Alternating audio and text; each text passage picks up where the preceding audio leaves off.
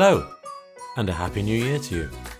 May I welcome you to episode 13 of Moving Matters. I am your host, Colin Wynne.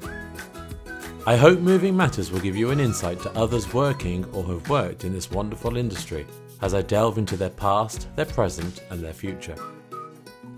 You will find a new episode of Moving Matters on the second and fourth Thursday of each month.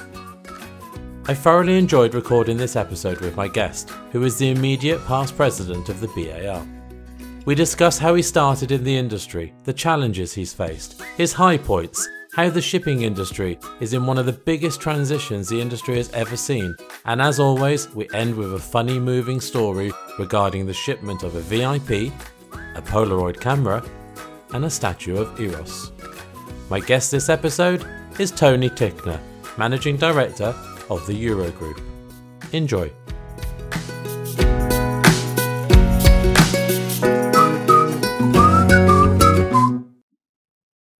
Good morning, Tony. Good morning, Colin. How are you today? I'm really good today, thank you. Welcome to Moving Matters.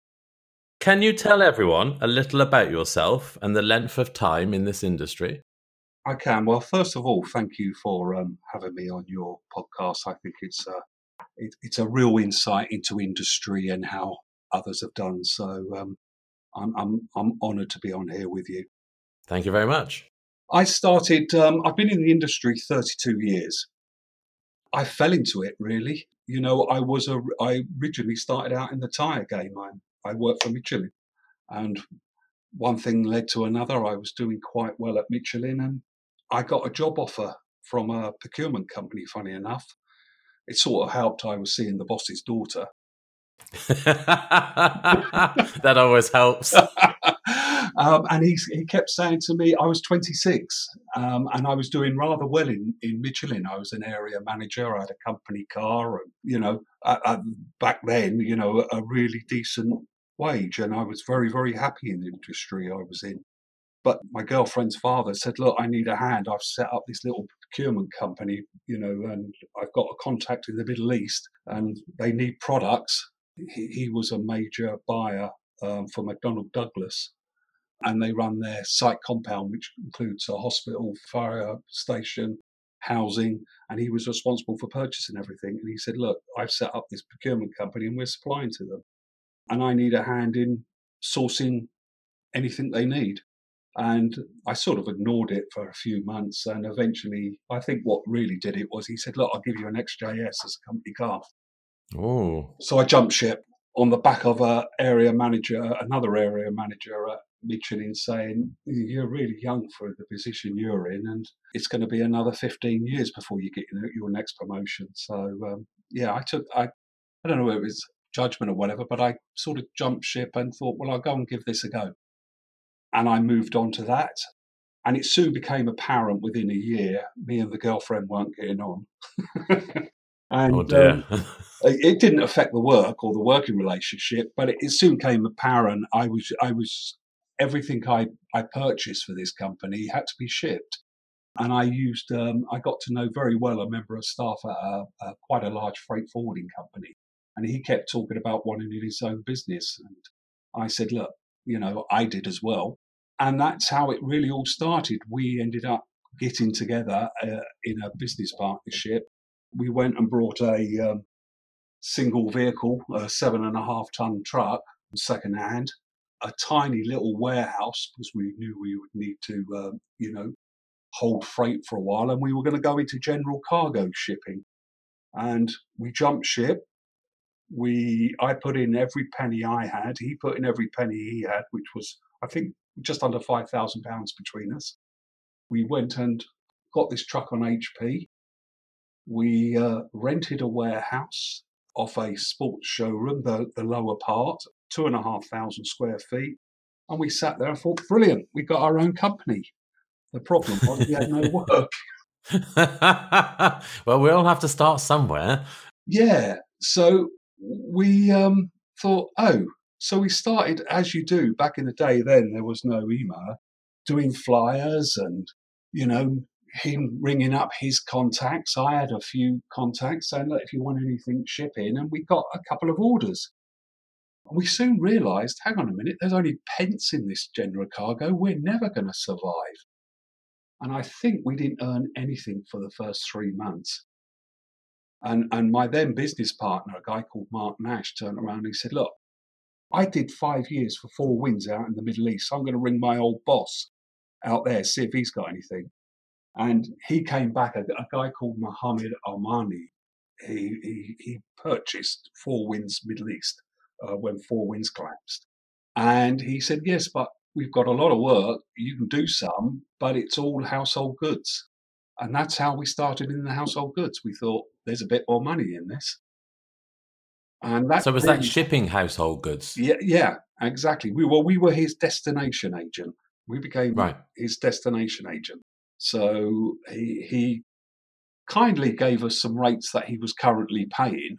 We looked at them and thought, this is definitely more money than general cargo. And we said, yeah, send it to us. We'll clear it and we'll deliver it. We've got a truck. And that's what we did. And for 5 years, the first 5 years, we would constantly up and down to Heathrow Airport at that time. Our little warehouse was in Surrey.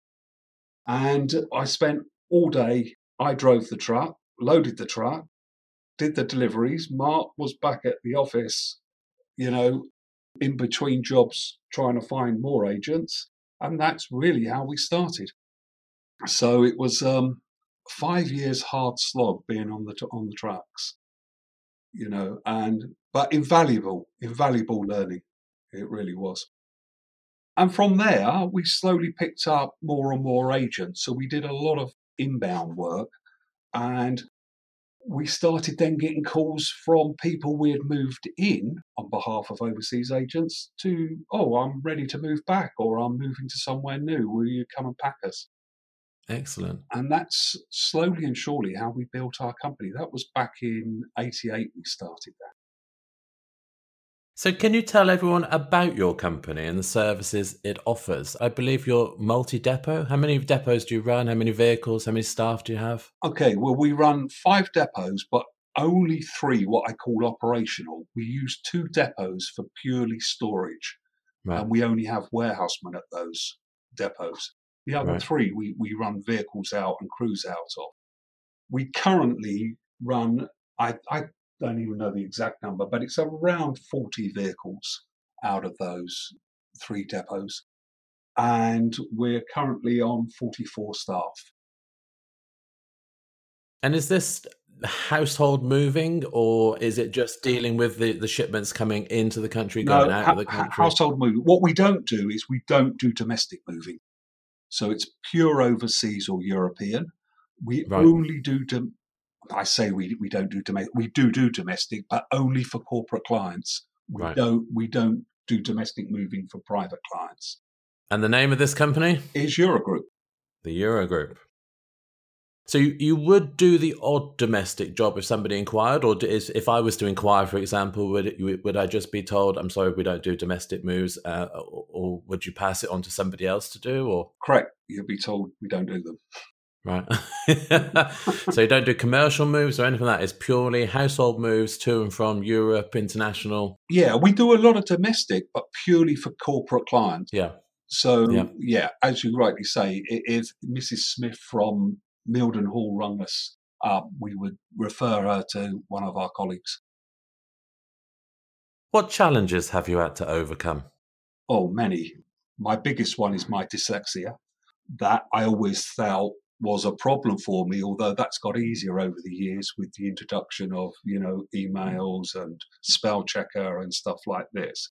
But I suppose our biggest challenge was being recognised within the industry in corporate accounts. I can remember when we were 26 and we went to an overseas conference because that was the best way to meet a mass clientele.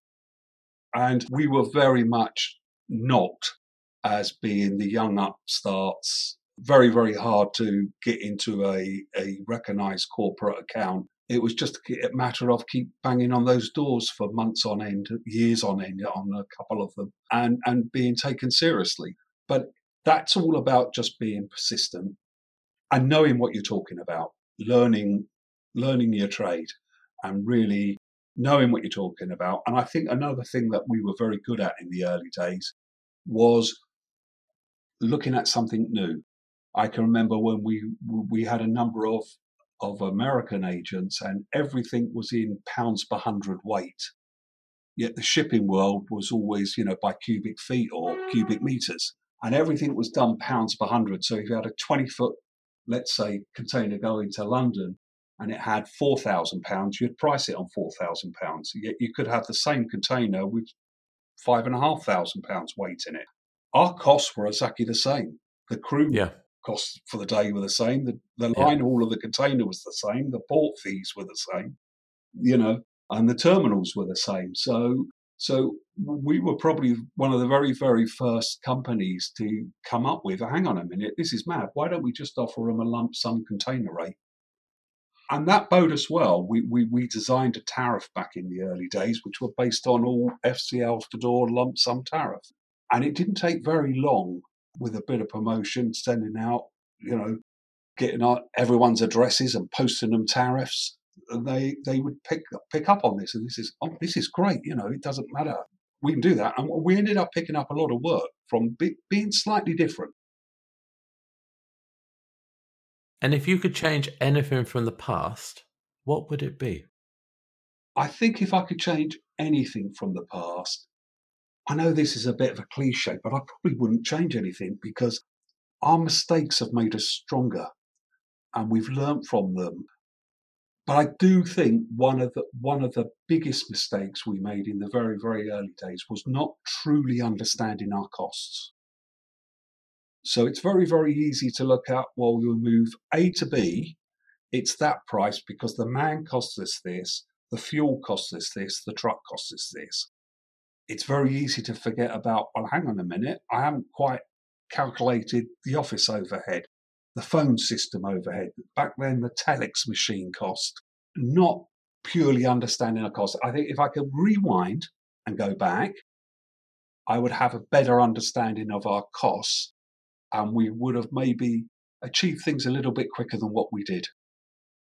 Oh, definitely. And things like, a sack truck, it's an overhead at the end of the day. It costs you money. So I always say to my clients, charge for the sack truck. Don't charge 35 quid, but maybe if you've got a sack truck and it costs you 100 quid or whatever, you're going to have it for several years. Just charge £1 for every time it's used. At least you're getting something back. And but packing materials is another one. Yep. The amount of companies that are just not selling their packing materials, or not necessarily selling them, but costing them out. I mean, we always used to have in the company I was involved with, we always used to say, if you bought a pack 2 and you got 4 lives out of it, every job we put it on, it was 25 pence. If we got 3 lives out of it, great, we got 75 pence. But if we got 5 lives out of it, great, we got £1.25. If we used it on a long distance job, we would charge them £1 because we would know we would never get it back. Yeah. I think one of the big things that I think, and I see with smaller companies now, and not just in this industry, in a lot of industries, is they don't have a true understanding of their administration costs. Yeah, it costs to put through the system a purchase invoice. It costs to raise a sales invoice. And if you are using a bank's overdraft, how much does that overdraft cost you over a 12-month period?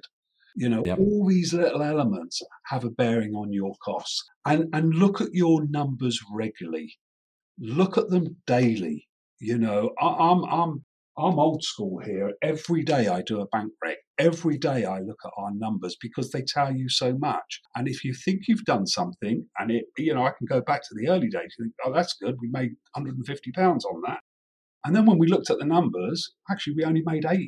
And why? Something must be wrong. Well, if something's wrong, it's because you're not costing your overheads correctly. Yeah, absolutely. And things like your warehouse have pretty much a standard overhead. It's your rental of the warehouse if you're renting it. But your actual removals, the guys might be on £10 an hour today. They could be on £11 an hour tomorrow. Your pack 2 might be £2 today. It could be £2.50 tomorrow. Your price of diesel could have gone up. Everything changes. It fluctuates. So you really should review your costs on a regular basis. Absolutely. And I'm insistent here. We do it daily here.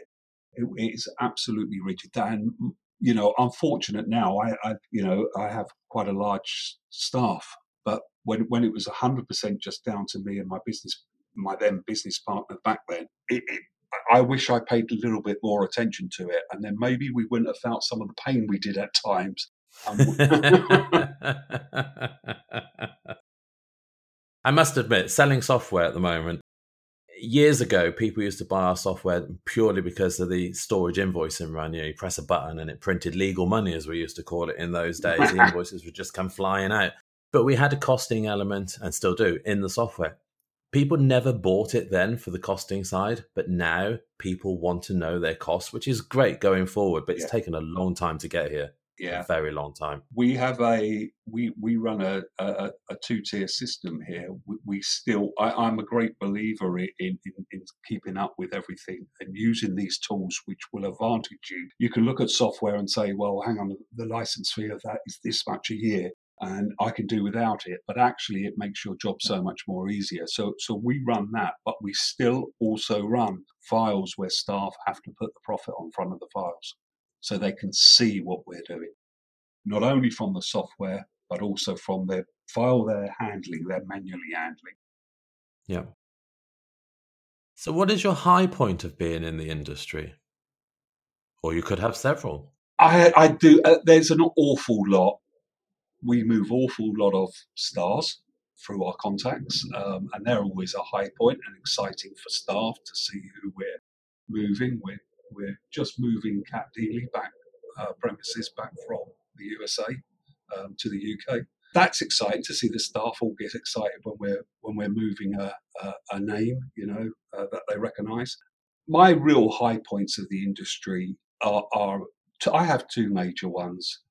One of them was being chosen to the management company for probably one of the largest contracts in this country, if not the largest one. I was chosen to be the joint supplier for the drawdown out of Germany for the Ministry of Defence. Back in 2015, when we did the first phase, we moved 2,500 families over a 12-week period back to the UK. That was mass organisation, and I was extremely proud that we got chosen to do that, and more even proud that we managed to put forward a operational program that moved those families within that time frame, and everybody was delivered on time when we said.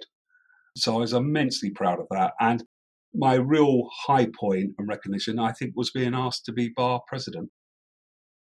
Which I have a question on that, so we'll come back to your bar presidency in a moment or two. I see that you are a member of the Movers Trading Club. Yes. Could you tell our listeners a little about such a club? I can. I'm aware of it, but I don't really know what it does. Is it a secret handshaking club or? No. I happen to be chairman of the MTC. I'm coming to my end of my second year term in May. The Moving Trading Club is an attachment of the overseas group of BAR. And it's a club that you have to be a member of the overseas group to belong to it. And it negotiates the ocean freights with the carriers. And we run our own program, so no moving company has to pick up the phone and get a rate from a steamship line. We've already negotiated the rates, and we have our own software program that everybody has on their system, and they can immediately look up the current rate for the ocean freight that we've negotiated, and they have all their costings laid out there in front of them. So the only thing they have to do is pick up the phone and actually book the container with the line. So how do you become a member of the Movers Trading Club? You become a member of the overseas group. So everybody that's in the overseas group is a member of the MTC? Yeah, and then you can apply to become an MTC member. And I think we're probably 99% of the overseas group members are members of the MTC club. The MTC club also monitors all the rules and regulations. To ship to and from the USA, you must hold an FMC license, which is a Federal Maritime Commission license. Right. And the MTC holds that license. So the moment you become an MTC member, if you sign up for the USA lane, you become part of that license. And I take it there is a cost to join this group? There is. Okay. And the cost, it's varied on the number of containers or TEUs you ship.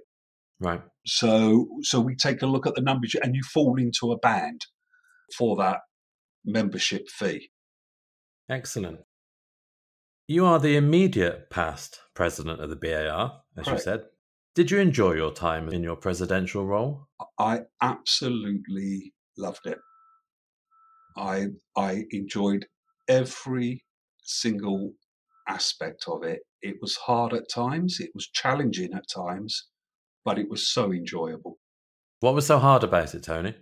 I think hard in it is trying to, and this is my personal view, it is trying to give a little bit to everything because Yep. as a president, you are involved in literally every aspect of the BAR, whether that be the commercial moving group, the national moving group, the overseas, the APG, you're automatically, president of the benevolent fund. So you're involved in everything the bar's involved with, staffing, a lot. So, and was to be able to give a bit to everything. And some areas, because of my knowledge, I'm not ever been into office moving, was more challenging than others, and I didn't quite give as much. But one thing I was very pleased about was I thought it was my duty and my job to attend every council meeting to get a good feel of what was going on, as many area meetings as possible, and obviously every board meeting and all the meetings that go along with running a large successful association. So it took up a quite considerable amount of your time. Ian Studd, I think he's a magnificent Director General. He really is, because not just the fact that he's an industry man himself, but he's also, and people forget, he's also a past president in his own right. Yes. And he gave me some absolute sound advice. And he said, this role, we're here to help you. The bar secretariat, the staff are there to help you in your role. Use us where you feel you need. And this job, you can give as much or as little as you want. When I got asked twice, I turned it down the first time. And a few months later, I got asked again. And I just couldn't believe I'd been asked, to be honest with you. And I used to think, God, can't they really find anybody else? Is this a stitch up? And I followed Gary Whedon. He also gave me some great job, but he also put his hand on my shoulder and said, Tony, you will enjoy it. You really will enjoy it. And it gave me an insight into so many other people's companies and how they run. I got to know people so much better within our industry instead of just the odd little chat. I actually got to know them better. And it was just fascinating, absolutely fascinating. The one thing I did think I was always good at is I have my company hat on, but I can also wear an industry hat. And that's what you've got to do in those roles, whether you're a councillor, a area secretary, area chairman, or on the board, is you've got to take off your company hat and you've got to put on an industry hat. And I went into it through any roles that I've done within the bar. I've been overseas chairman, I've sat on councils, is if it's good for the industry, it will automatically benefit my company in the long run. Definitely. Is that decision why you've joined so many boards in the past? This industry has been good to me. We've had we have had some, terrible years and some bad years, but on the whole, this industry has been very, very good to me. It's a fascinating industry. When I worked many years ago back in Michelin, it was all about, while it was interesting, no one was ever bigger than the product. No one was ever bigger than the name. This industry is very much opposite. And it's all about relationships. It's all about people you know. It's all about associations that you belong to. And the more you give, I know it's a cliche, but the more you give to this industry, it seems to be the more you get back. Yeah, and again, it's one big happy family again. I keep mentioning it on the podcast. The removal industry is a family at the end of the day. I listen with great interest when you did the podcast with Ian Palmer. And Ian Palmer said something on there, which is some of his greatest friends are his competitors. Yeah. And it's absolutely true. You could be a competitor, but you at the same time are very much friends, and you use each other to your benefits, Yeah. So the bar to me really helped our company once we became member. It gave us structure. It gave us many things that I thought I knew, I actually didn't know. It gave us structure. It laid out a code for us. It laid out practices for us. So it really helped our company. And one of my main decisions to serve on these boards is, one, it helps me stay ahead of the curve in the industry. Yeah. Yeah. So if I'm on the Overseas Council or if I attend an area meeting, I learn something. Well, learning is being ahead of the curve. And I really, I feel like, as this industry was so good to me, it's really gratifying to give something back. And if something I've done or something I've said, or if I've been involved in a group of people that have made a decision for this industry that helps this industry, it's got to be worthwhile. Totally. What one thing would you change within the moving industry? Regulation. Oh, good old regulation comes up yet again. Yeah, now, trust me, I can go back to some of my earlier days and think, oh my God, another standard, another this, another that. But regulation at a governmental level, Oh, that's better. in the fact that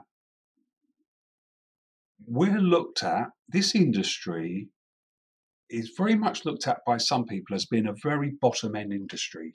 It's not. We're in people's lives, we're in people's homes. We're dealing with very sensitive stuff that people have acquired. We're dealing with families. We're dealing with the parents and the children. At a We're very involved, stressful time as well. exactly, and we're involved in all that. And I feel like, we have a policy here, and we have to have it for a number of our corporate accounts as well, and for rightly so. All our staff, our background checks are done. We're in people's homes. I think there should be a tighter regulation with companies that operate in this sector. I'm not knocking, we hear it too many times, Dans in their vans. I was a Dan in their van when I started. And there's nothing wrong with that. There is an awful lot of very good Dan in their vans out there. But when we get into the heavy trucks and things like this, I think some of our regulations are a bit weak, like the financial standings that you have to have for running this type of equipment. I think they can be tightened up a little bit.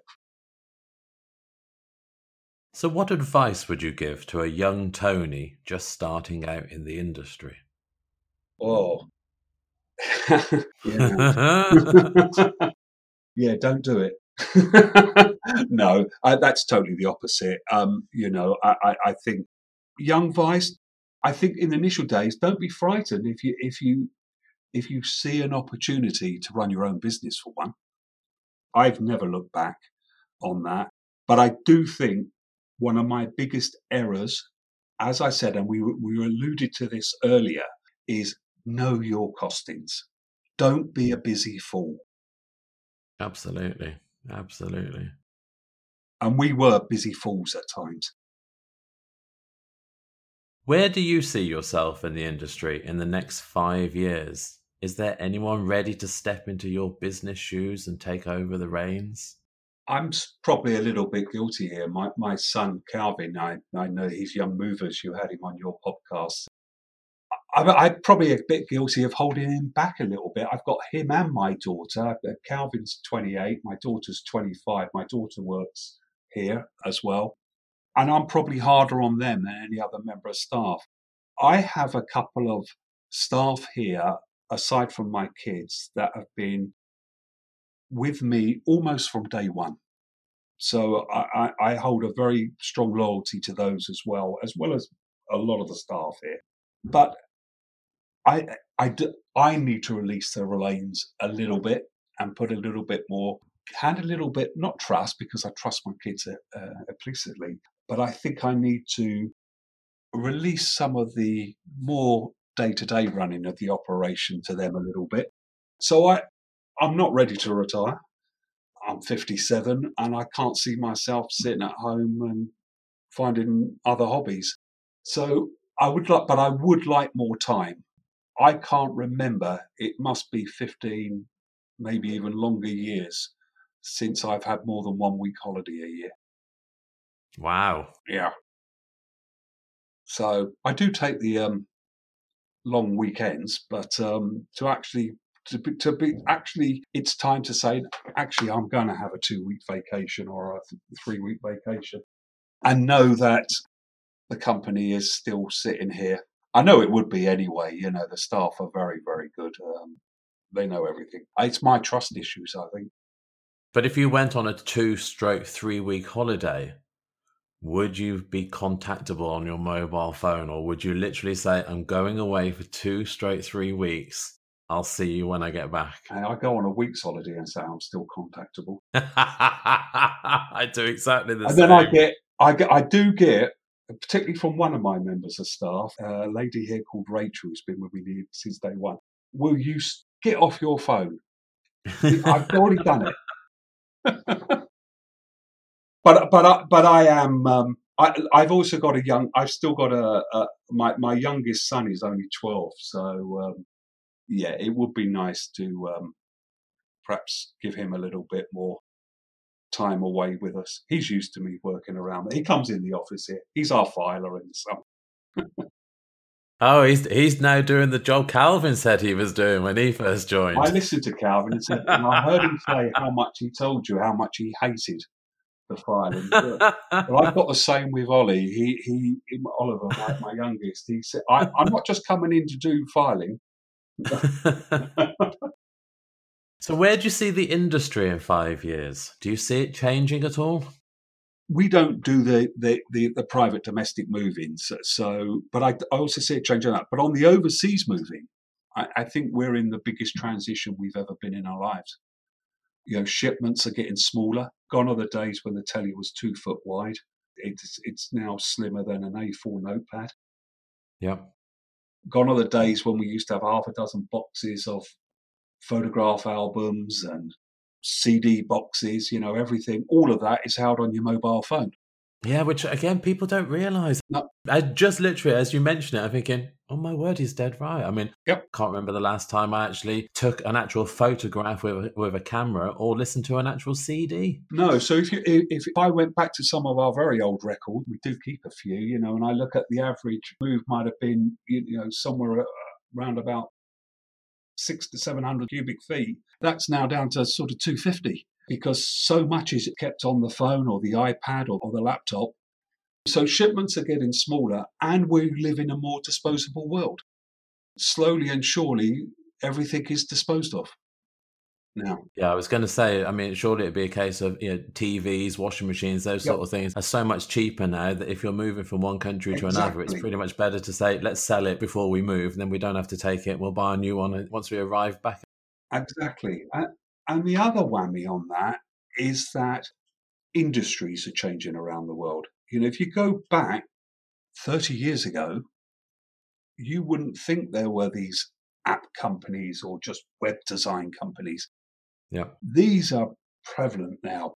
And the type of employees that they tend to have are young, single, mobile graduates plus. Yeah.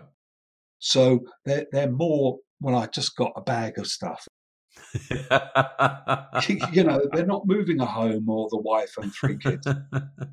So that has shrunk the overseas market more. So I think there's a whole realignment. And I think we've all seen it this year. You know, none of us could have predicted this pandemic. But what the pandemic has done is shown people that you can work remotely just as successfully with Zooms, with all the meetings. You can have staff working from home. They don't have to be based in these large offices. I don't think that will ever go completely, but I think it will be reduced. So this is going to be, in my view, a shrinking market. So we have to adapt to that, but at the same time, look at the new developing markets, the big IT houses and that lot, which will move more people, but with smaller shipments. Gotcha. So what do you do outside of the industry to switch off, which I'm guessing you don't do? I think as a business owner, you never truly switch off. But I am a car fanatic. I've always been a car fanatic. My family have been in the garage business, so I was brought up in and around garages. So I'm a car fanatic. I'm currently rebuilding a 40-year-old Jeep, a Suzuki Jeep, which was originally designed for the Australian Army and ended up on the islands of Ibiza. If everybody can remember when we used to go to Ibiza in our teens, you'd hire a Jeep. And funny enough, I managed to track down one which was 40 years old and was sold by my father's garage. Really? And he was one of the first Suzuki dealerships in the country. So I'm doing a nutter bolt restoration on that at the moment. Oh, wow. I just love my cars. I have a couple of other cars that I enjoy using, and I enjoy my motor racing. So I'm an avid fan of F1. Yay. And I used to before the companies came all-consuming, I used to off-road race. All right. So that may be something that I might look to get back into if I can. Why not? If I can Why get not? out a little bit more. Take time off, Tony. You've built up the company. It's a success. Yeah. Let other people take over and just sit back, watch it from a distance and have fun. And finally, I like to end my podcast with a funny, moving story. Do you have one or more to tell? Oh, wow. Well, there's been a number. I talked about earlier about breaking into major accounts and how long it takes to do it. We succeeded. We had 2 or 3 corporate accounts that had asked us to open a small operation in Paris, which we did, really purely for these 3 or 4 accounts. One of those accounts was really VIP and a major booker with us. And they dealt with some of the biggest blue chip companies you could think of. They booked a move with us to move a president of a really big blue chip company back from Paris to America. And we did the normal thing. We went and surveyed the job and all the booking was done and everything. And it was this massive Parisian house. It was gorgeous. And the packers were there. They were packing over 4 days. And we did this move, we thought, absolutely successfully. And I think it was 3 or 4 weeks later when the goods arrived in America, we got a call from the account saying that there was a major problem. And the president of this blue chip company had called them, making a huge complaint about what had happened and that we'd put his wife in a very difficult position. We were due to fly out to a conference in Florida literally the following week. So this account said, we want a face-to-face meeting at this conference. They were going to be there. And by the way, you're suspended until after this meeting. Oh, wow. So we were suspended off the work. Luckily, it was only a week. Well, we got to the conference and been there a couple of days, and it came the time that we'd set for this appointment. Luckily, we had booked a suite, so we held the meeting in our suite, so it wasn't in public. And in from this client came the president of our client, the president, the vice president, and their particular office manager, and one other employee. And they sat there and they said, right, where do we start? And we said, well, you could start by telling us what the problem was. Wow, they hadn't even told you that. No. Well, they knew because we were only a week out from when this problem happened. And they sat there and they said, well, when the delivery crew was unpacking the boxes, the wife was grabbing a few boxes and unpacking them herself. And she pulled out of one of the boxes, which didn't have anything else in apart from a little bit of rubbish, some photographs of your packing crew. Well, back in the home in Paris, they had it was such a large house, they had a small statue around this mini fountain of Eros in the main hallway reception. And the packing crew had found an old. You remember those Polaroid cameras which automatically print the picture off, Yeah. and you wait a couple of minutes for them to develop. Well, they decided to take a few funny pictures, and one of those they decided to show their derrieres. Putting it in the French term. And, of course, what they thought, they'd chucked the photographs in an old rubbish box to go on their van, but they'd actually packed it in the container.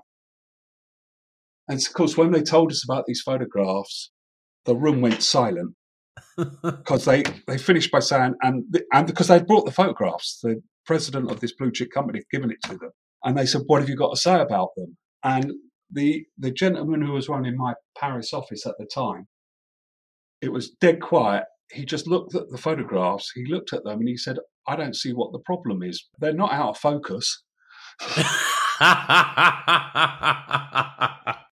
Well, you can imagine, I'm sitting there biting my lip and thinking, this is our major account, and there's dead silent, and then suddenly the president of our client burst into laughter. And that just broke the ice. And they decided there, it was just one of those things, and it was just hilarious how it came out. But talk about wanting the ground to open up and swallow you. Absolutely brilliant. This industry is full of funny stories. Really is. Yeah, it's brilliant. Yeah, I mean, I have to say, obviously we mentioned it to the crew, but even we couldn't hold a straight face doing that to them either. So. Very, very good. Tony, thank you very much for giving up some time this morning to record this podcast episode with me. I truly appreciate it. Oh, you're more than welcome. And I have to say, Colin, I think what you're doing, opening up that people can listen to people's story, is fascinating. It's a real insight to the industry. Thank you very much. It's something I've been meaning to do for a long, long time. But you're doing a good job. COVID decided that, now's the time to do it. Let's fight, because this industry is a massive family with lots of stories, and everybody's got history. Everybody's got history. Absolutely. But thank you very much for your time. I appreciate it. Thank you, Colin. Thank you, Tony.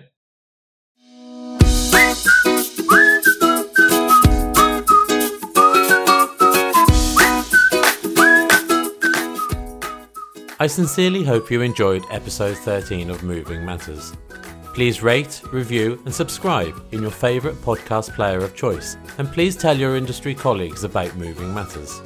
My thanks and appreciation go to Tony Tickner of the Eurogroup for giving up his time to record this episode. Thank you again, Tony. If you would like to know more about the Eurogroup and the services they offer, then you will find links within the show notes for this episode and on our webpage movingmatterspodcast.co.uk. And please, if you have a funny moving story that can be relayed to our listeners, or you would like to be a guest on the podcast, then do reach out to me by either completing the contact form on our webpage, movingmatterspodcast.co.uk, emailing me, host@movingmatterspodcast.co.uk, or tweet me at movingmatterspc. Well, that is all from me, so until next time, keep moving.